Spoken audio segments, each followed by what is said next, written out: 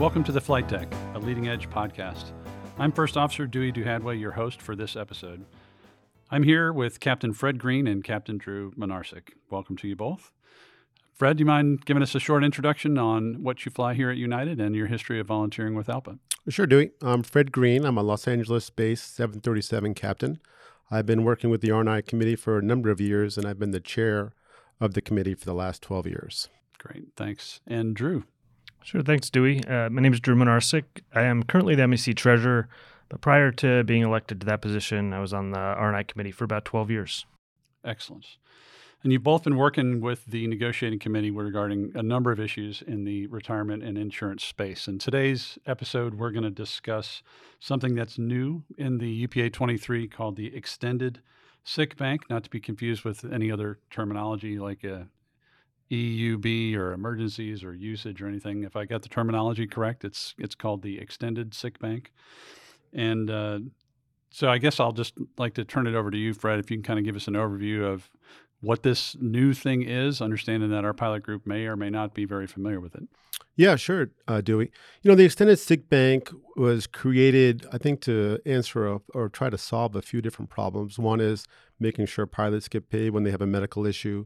Second one is to fill the waiting period in case they have a serious medical condition.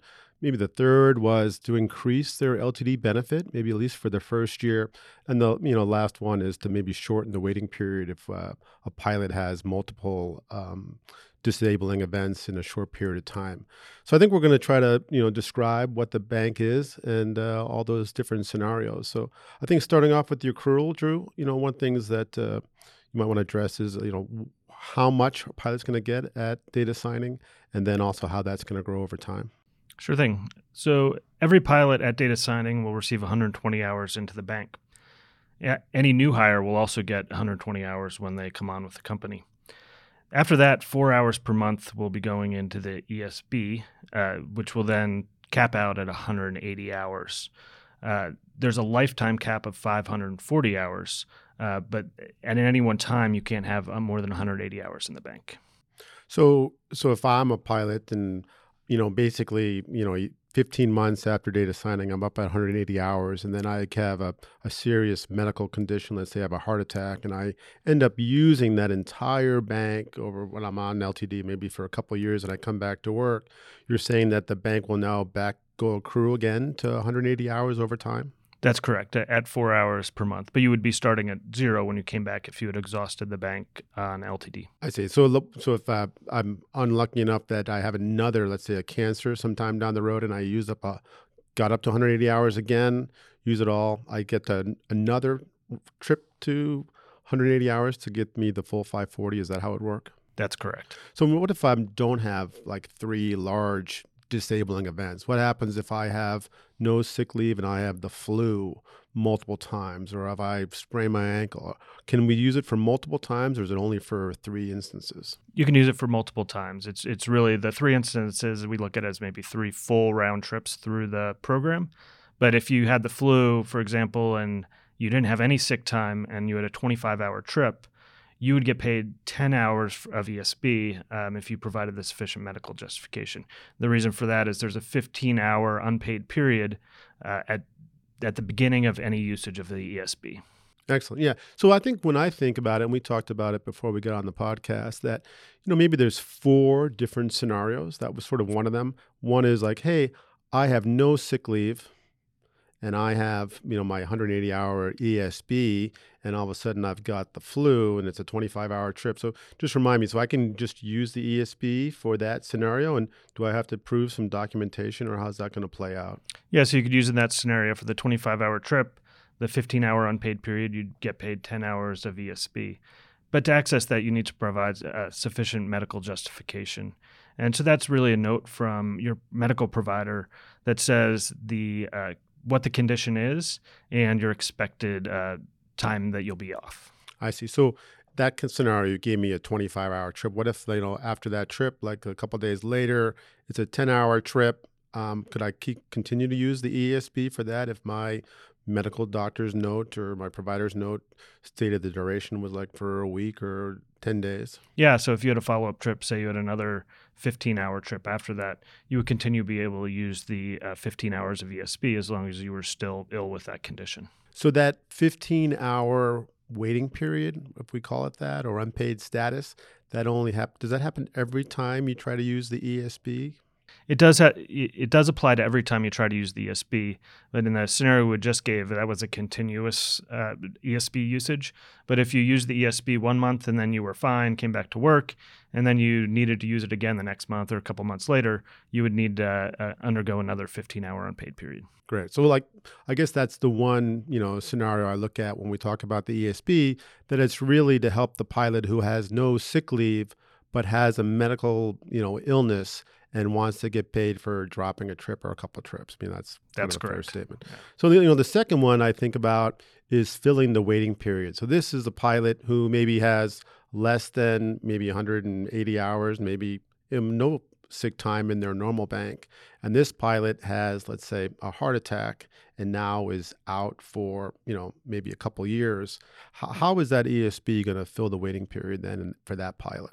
So not dissimilar from the shorter duration that we just described, this pilot would have if they exhausted their sick leave, then they would have a 15-hour unpaid period, and then they could utilize the ESP to fill in the 60-day LTD waiting period so that they didn't have an unpaid period of time prior to going on to LTD. I see. So this is basically going to make sure that if the pilot has the ESP, they can get paid during that waiting period for that serious medical condition, even if their normal sick balance was zero, let's say.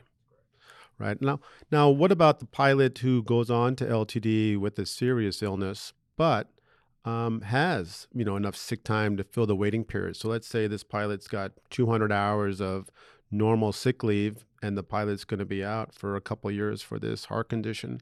How is this ESP going to be accessed? Maybe you could speak to that a little bit. Sure. Yeah. So we'll assume this pilot also has 180 hours of ESP in this case.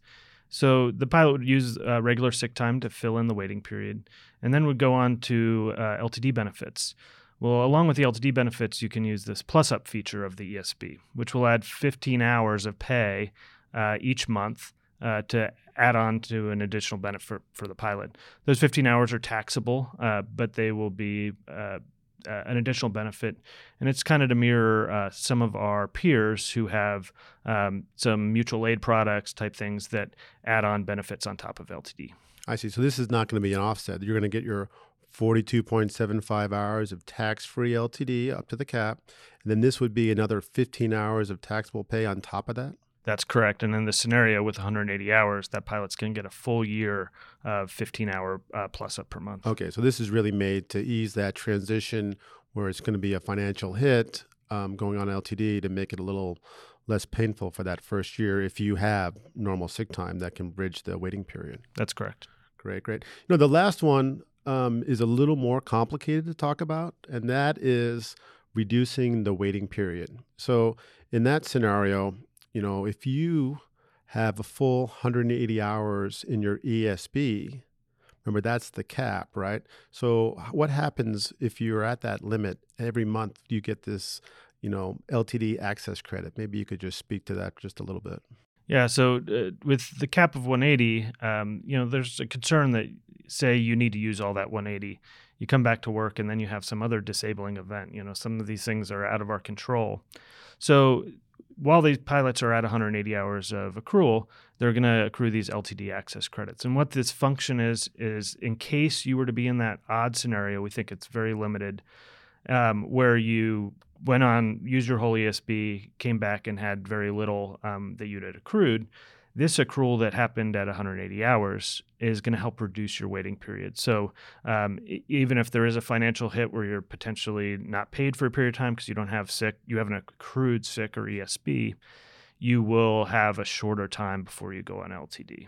I see. So, if you have an LTD, this weird scenario where you go on LTD, come back to work, and then go back out on LTD, if you're out back on LTD for the second time for the same condition, there is this 2-year no waiting period for that same condition. So what we're talking about is a different condition that happens somewhat quickly where you don't have enough time to build up your sick bank. And that's what we're talking about? Yeah, that's correct. Right. So like from a just big picture standpoint, if you build your LTD access credits, you're at 180 hours, and let's say you go 2 years of just not getting that 4-hour credit because you're just already at the max, right? That would equate to what, roughly, I think it's 30 days of waiting period. That's all you would have to do instead of 60. That's correct. So if you went 4 years of not having to use that ESB and it's maxed out at 180 hours, basically you would remove your waiting period in that scenario, right? That's correct. So, and we wanted to help solve for that issue of people having a period of time where they might be unpaid. And these people have been, not using their ESB, so they were able to accrue these extra credits to be able to reduce that waiting period. Excellent. Yeah, that credit is 1.33, days reduction. And we could go through the math, but I think for this podcast, we were just trying to keep it high level. And you can see some examples in the contract that will make it a little more clearer with different numerical scenarios that hopefully be a little bit easier to understand than listening to you and me chat about them.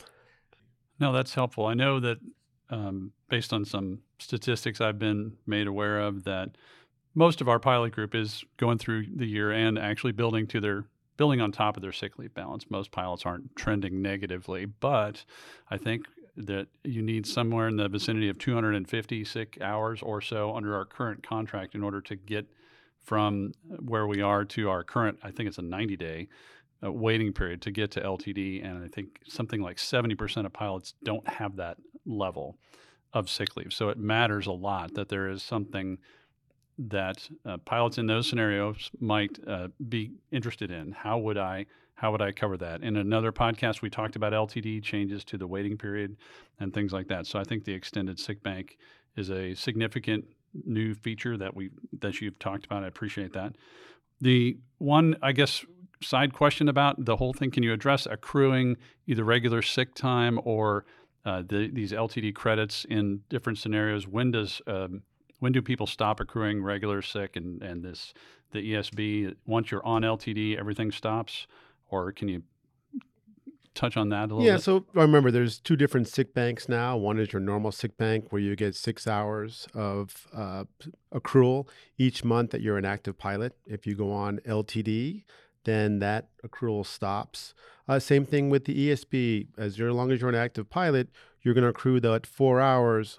However, in this scenario, you only accrue up to the 180 hours. And then once you get to 180 hours, then that LTD access credit bank will start kicking in. That's that 1.33 per day, right? So I think you're right, Dewey. I think when we looked at trying to mitigate the burden of getting on LTD, it was a 2-prong attack, right? One prong is reducing the waiting period. The second prong is this extended sick bank to really try to help pilots not have any financial issues transitioning from active pilot to being on LTD.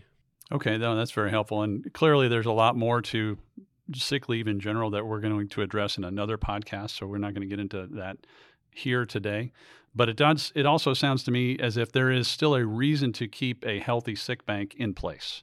In other words, in the scenario I think you talked about, if you had that heart issue of some variety, but you had enough regular sick leave to carry you through the time till you got on LTD, there is some benefit in that scenario. So in other words, doesn't seem to be the type of thing where, well, there's this extended sick bank, so maybe I don't really need much regular sick leave anymore. Does that make sense? Yeah, absolutely. The plus up is, I think, what you're driving at. And the plus up feature was something we wanted to help ensure that there was a period of time where, as you're potentially making a short trip through LTD, maybe you're going to get closer to what, your regular pay is. Or if you're, going to be on LTD for a long period of time, it's a period of maybe up to a year where you can transition financially, maybe if you need to downsize or do whatever you need to do to help ensure you're set up financially for your long LTD claim. No, that's great. No, I really appreciate the time for you both. Is there anything else that you feel we need to add and share with the pilot group for what we talked about today? I don't think so. Thanks, Dewey. Yeah, I think we covered it. Okay. Thank you again. And thanks for joining us on The Flight Deck, a leading edge podcast. You can help us out by sharing these podcasts with other United pilots and by leaving a review. Look for more of these podcasts in the near future. We'll see you next time.